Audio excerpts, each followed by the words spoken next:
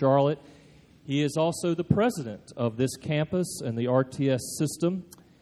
Mike is a rising star in the evangelical and reformed world. In his scholarship, he is an expert and a brother who's really given us a lot of great stuff on the canon of Scripture, why we choose these 66 books of the Bible. He's done some fabulous work there with some brothers, and as a result, we can have greater confidence in the authority of Scripture. Mike, of course, is also an ordained PCA pastor who labors at our sister congregation, Uptown Church. He is married to Melissa, and they have, how many kids you guys have? 3. 3 kids. 3 kids. Mike has also attended a little college in Chapel Hill, but we won't hold that against him. We are all about grace, Mike, giving people the opposite of what they deserve. Love you, man. It is an honor to have him bring the Word of God to us. Would you please welcome Dr. Michael Kruger? Thank you, brother. Thank you, brother. Thanks, man.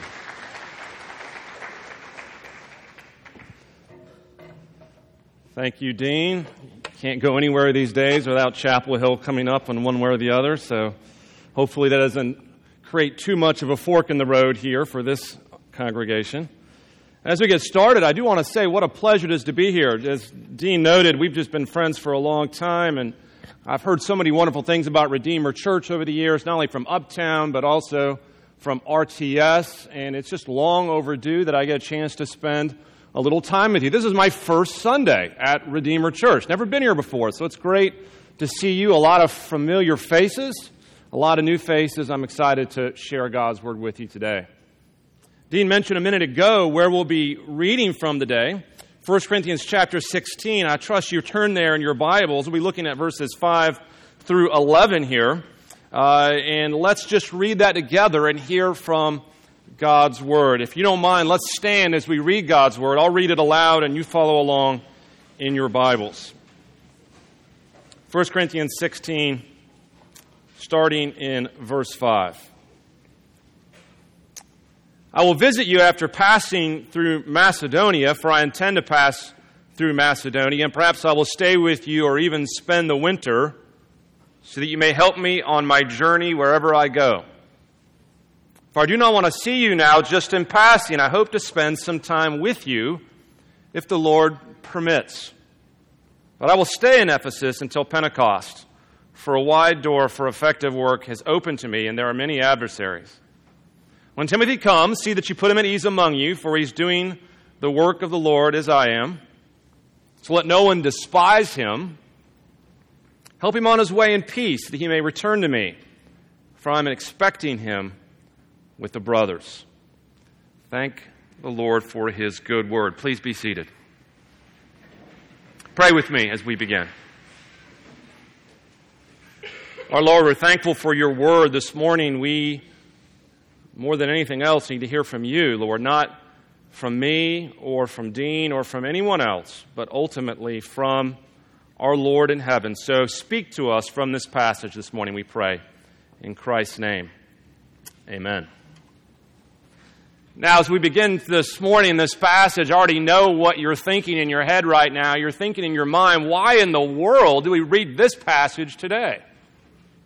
You're thinking to yourself, it's Sunday morning, it's Leadership Sunday, officer installation, new elders, new deacons. Surely this calls for one of those passages of Scripture that is so foundational for the Christian life, so meaningful, so paradigmatic that everyone's got it memorized, that can give the great motivation for these new officers to fulfill their calling. Surely a passage like that would have been picked for a day like this.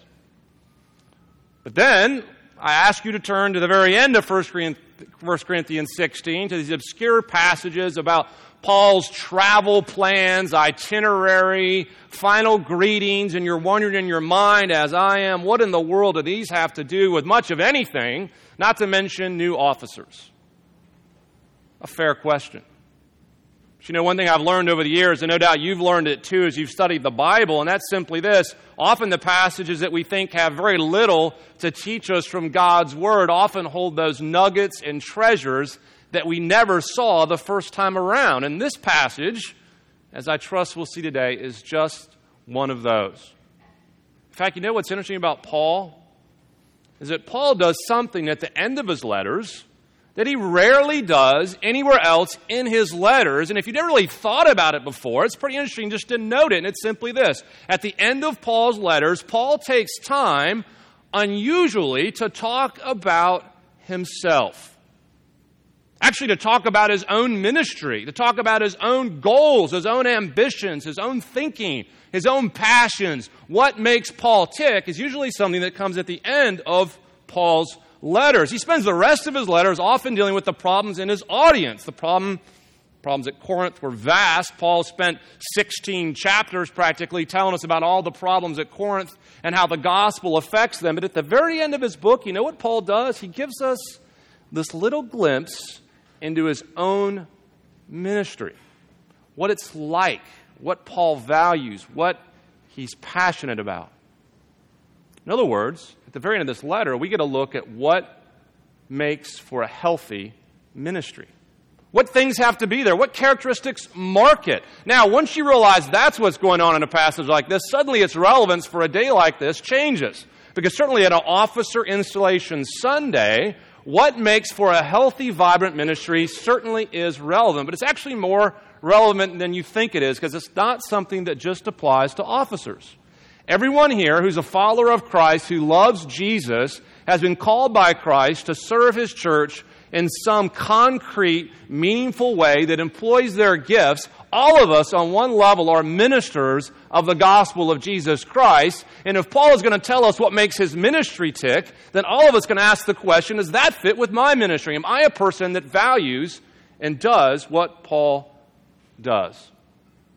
And for that reason, a passage like this is, I think, critical and important for all Christians to recognize as we think about our own ministries. So let's jump into this text today. I just want to point out a few things in our short time that I think makes Paul's ministry tick, or in one sense really characterizes who Paul is and what he is like. And let me just start with the first of three of these, and it's simply this. Paul had a passion for getting the message out. Paul had a passion for getting the gospel message out. You know, in a text like this, you learn something pretty interesting about Paul. Something you may not have noticed before, but if you notice Paul's life up until now, you would have picked this up, and that is that Paul is a pretty restless fellow. You ever notice that? Ever notice how spiritually fidgety Paul is? He's always on the move, always a go kind of guy, always wanting to take the gospel one place further and get the message out. I want you to look in the passage and see where we pick up on this theme in the very opening verses there in 1 Corinthians 16. Notice verse 5. Paul says this, I will visit you after passing through Macedonia, for I intend to pass through Macedonia, and perhaps I will stay with you or even spend the winter so that you may help me on my journey wherever I go. Now, to get this in this passage, you have to understand that Paul's writing from Ephesus, and he's writing to Corinth. And he's saying, I'm going to pay you a visit. But as I want to pay you a visit, I'm not going to go straight to you, Corinthians. I'm actually going to take the long way around through Macedonia. Why? Well, implicitly, so I could stop at each church along the way and minister all around this route through Macedonia. And then when I finally reach you, I'm going to minister to you. But that's not even my final goal. That's just a launching pad to wherever else I might go. Probably Rome, probably Spain, to the ends of the earth. Paul has a passion for getting the message out. Not content with bringing the gospel just to one person, not content with bringing the gospel just to one town or to one city or to one region or to one country. Paul looks at the world kind of like a general poring over a map at headquarters, and he asks the question, where can we go next? What front can there be in the gospel where we can penetrate it into the world and get the message out? Another way to say this morning, in a very paradoxical, maybe unusual way that you've never thought of, it's simply this. Paul is a very discontent fellow. But he's not discontent in the way that you and I tend to be discontent. I look at my own life and I ask, well, what am I discontent about? Usually I'm discontent about some aspect of my life. Maybe you're discontent about some aspect of your life. Perhaps it's your job or the car you drive or the neighborhood you live in or some relational issue in your life. And we're discontent with all these things. But Paul looks out of the world and he says the gospel has not gone far enough. And he is discontent with the state of the gospel in the world. It's a godly, it's a holy discontentment. Paul has a passion for getting the message out. You know, when I think about Paul in this passage, I can't help but think of the great missionary William Carey, whom no doubt you've heard of. In fact, you've probably heard of him from his most famous quote. Expect great things from God, attempt great things for God. No doubt you've heard that from time to time. William Carey was actually started out as a cobbler in the 1700s in England. Before he was ever a missionary, William Carey made shoes, and God had laid a passion on his heart for the nations. And so what Carey used to do as he made shoes in his cobbler shop would lay out a map of the world on the floor beneath him. And as he made shoes, he used to ponder, where in the world might God send me to get the message further out into the world? And then one day, William Carey had the most audacious, ridiculous, crazy idea that God was calling him to do something entirely unthinkable, and that is to take the gospel to India. Now, of course, we hear that in our modern day, and we might be tempted to shrug our shoulders and think, India? It's not such a big deal. In our day and age of a small globe and high technology and fast travel, India is far away to be sure, but in our minds it seems a little around the corner, but not so in Carey's day. He had insurmountable obstacles on the way to get to India, obstacles in terms of no financial support, no denominational support, a country halfway around the globe that took a long way to get to, a country mired in the grip of a foreign religion like Hinduism, with a language you could hardly understand. And William Carey said, with all those obstacles, I am going to India to get the message out. Of course, we know the story of William Carey. A great revival broke out in India. In fact, he started one of the longest-running missionary societies in the world, the Baptist Missionary Society, that's been around more than 250 years now, having sent out thousands and thousands of missionaries, because William Carey had the same passion Paul had to get the message out the door. You see, right here in this text is a very profound message, certainly for our officers today, certainly for pastors, but for each one of us. And the message is simply this: good theology ultimately is theology that we send to the world. Make no mistake about it, Paul had a passion for getting the message right, too. Paul was concerned about doctrine. Paul was concerned about the way you think. He was concerned about getting the gospel message right. But I want you to notice Paul's M.O. His life was not, I'm going to hole up in some little cottage on the Adriatic Sea and everyone can come see me and make sure I got the message right. No, Paul's message was right, but he also had a passion for getting that message out. And I'll tell you something, it's that combination of having the right message and the passion for getting it out that will change the world. You know, many people have the right message with no passion for getting it out. And many people have a passion for getting a message out that may not be right. The trick that Paul tells us about is this combination of right doctrine and a passion to get that message out. That is the key mark of Paul's ministry. And certainly on a day like this, we're reminded that it should be a key mark of our own. But you know, when you look at a passage like this, you see more than that. That's just the first of what you might call Paul's traits. Let's look at a second one here. A second thing we notice about Paul in terms of what marks and defines his ministry is simply this: Paul depended humbly on others for support. Paul depended humbly on others for support. You know what's interesting about the Apostle Paul is, as talented as he was, as educated as he was, as eloquent as he was, no doubt as gifted as this man was, Paul made it very clear that he was not a one-man show.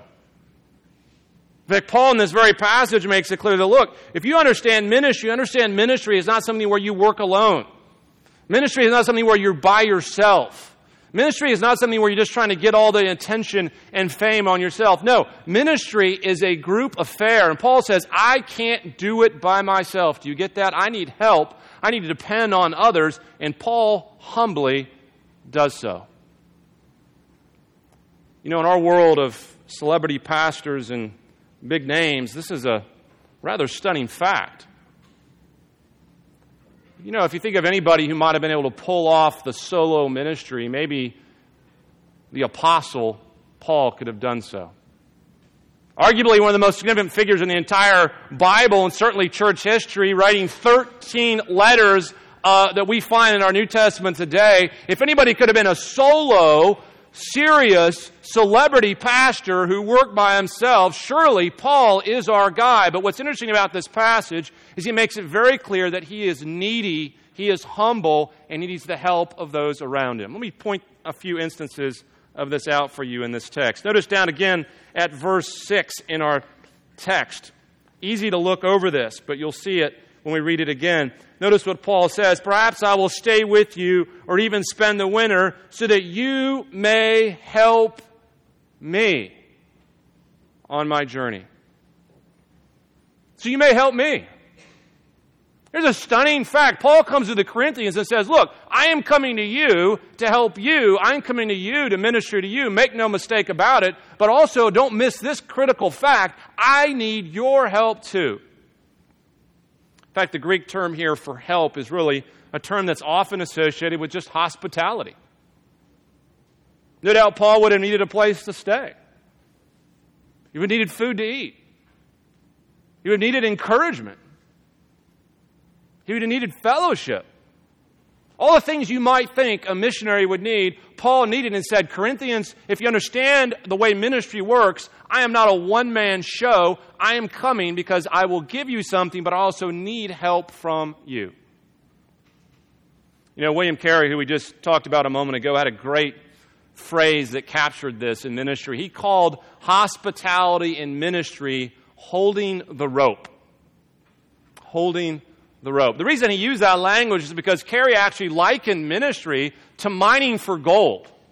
And in that day and age, it was not unusual to have a mine that was just a hole in the ground. They would lower you into that hole on a rope, and you'd look for gold and jewels. It was a rather scary affair. Frightening, dangerous, dark down there. If you were to fall, you were going to be in big trouble. That kind of mining is what William Carey said ministry is like. He says, you look, I don't mind going down the hole. I don't mind doing the ministry. I don't mind looking for gold, so to speak.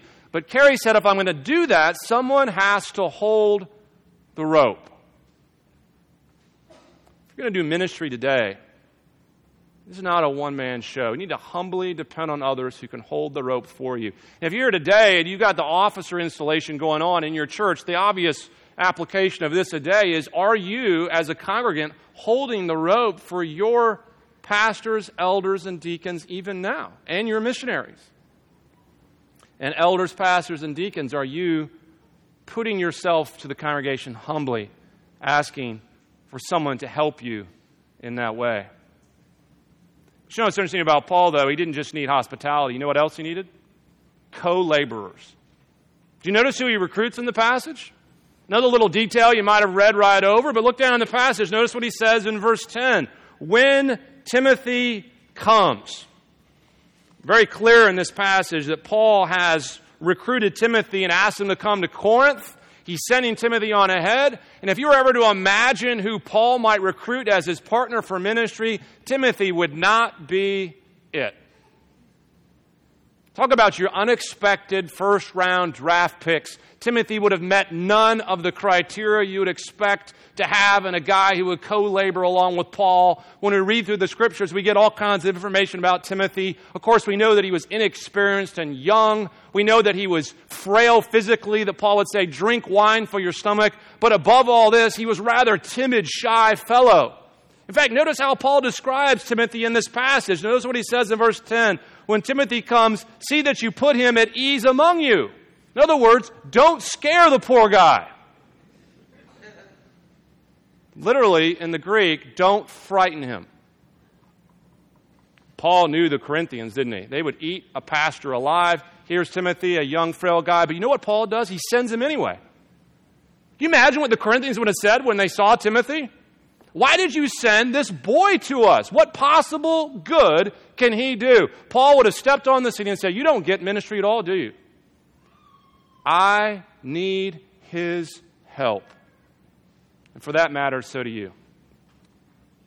Now, some of you are here at Redeemer today, and maybe you've been here for a number of years, and you wonder, what good can I do? What real need can I fulfill? They don't need me here. The elders and deacons, they're competent individuals. What possible purpose can I serve? You look at your pastors, you look at dean, you think, well, they don't need me. Well, I don't have any gifts.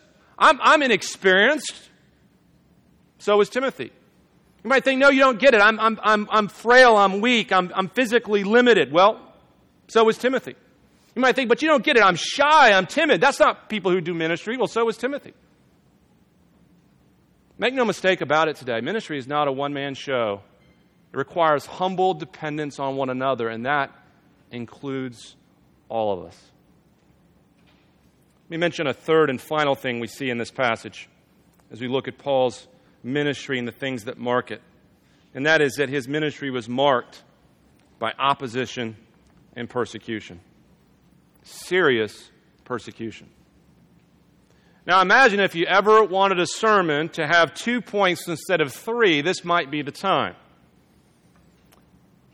Third point is not the one we always want, is it? Okay, so ministry is about a passion for getting the message out, and ministry is about humble dependence on others, but wait a second, ministry is about opposition and persecution? I thought if you're upsetting people, that means you've done something wrong. I thought if you have opposition, that means you're failing or you're losing or you're losing ground and you're not being effective. But Paul steps on the scene here and says, no, if you think that, you don't understand the way ministry works. Because ministry, usually, if it's done in a way that God calls us to, will engender serious persecution. In fact, Paul gives his little testimony right in this passage. Did you see it? Look down at verse 9 again in our text. Or starting in verse 8, really. Paul says this, but I will stay in Ephesus till Pentecost, for a wide door for effective work is open to me, and there are many adversaries. Did you catch that?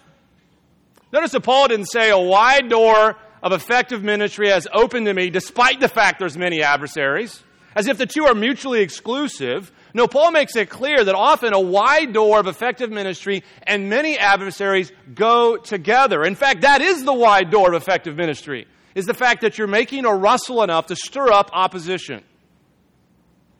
Paul says, make no mistake about it, ministry is about suffering and persecution. You know, in my world at Reformed Theological Seminary, we see a lot of students come through every year. Excited, zealous, passionate for ministry, ready to get out there and serve Christ. And that's a wonderful thing to see. But I also see how much they give up. Often leaving lucrative careers in the business world, moving their families halfway across the country, spending money on school rather than making money, often going into debt, to go out into a ministry where you don't make hardly any money and you endure significant persecution and opposition and have no real respect from the culture and society around you. And it never fails at every graduation, as I look out at those students, I ask myself in my head, why in the world are they doing this? Why in the world am I doing this? And even as we look at a passage like this, Paul comes to Redeemer Church today in God's inspired word and gives you a calling to go and suffer. You might be wondering in your own mind, why in the world would I even bother? How could I possibly have the strength and the energy to go out and endure persecution? How could I possibly submit myself humbly to others? How could I possibly engender this passion to get the message out? There's only one place that motivation comes from. The cross of Christ. You want motivation today to suffer unjustly? Look to the cross of Christ. The greatest unjust suffering the world has ever seen. You want a motivation today to submit yourself in humility and dependence on others? Look to the cross of Christ. No greater example of humility the world has ever seen. For the Lord of the world to wash his disciples' feet. You want an example of someone with a passion for getting the message out? Look to Christ, coming to bring light to the world. You know, as we draw to a close on these three very brief observations from this passage today, let me encourage you that Paul is calling all three of these things he's calling us to do in our lives. To have a passion for getting the message out, to humbly submit ourselves, and to be willing to endure persecution and opposition. But that does not come in our ministries just by simply saying, I'm going to try harder to do all those things. That comes by the power of the gospel of Jesus Christ. Look to the cross today. If you're a believer, look afresh. See all those things embodied in Christ. And if you're a non-Christian today, look perhaps for the first time at a Savior who gives you a reason for having a message at all to bring to the world. It's my prayer for these new officers that this would be the things that mark their ministry. It's my prayer for Redeemer that this would mark your church, that the city of Charlotte would look at this church and say, I see those three things: a passion for the message, a humbleness, and a willingness to endure persecution. Let's go to the Lord now and ask Him to do that in our midst. Let's pray. Lord, we do thank you for your word, and how it does convict and how it does challenge. But Lord, we pray that you would change us even now. Lord, I pray for Redeemer Church, that you would change this body to be more and more conformed to the three things that we talked about. Lord, change me. Lord, we pray that this would not just be something that we hear and then forget about, but this would be something that you're busy doing in our midst even today. Perhaps this is what you had for us today. Perhaps this is the very thing that the Spirit wants to impress on our hearts through your word. So we commit all these things and lift them up to you in Christ's precious name. Amen.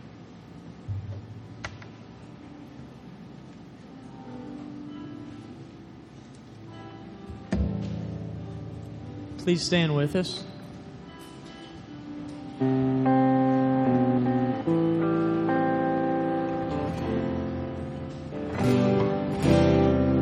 O fount of love divine that flows from my Savior, where sinners trade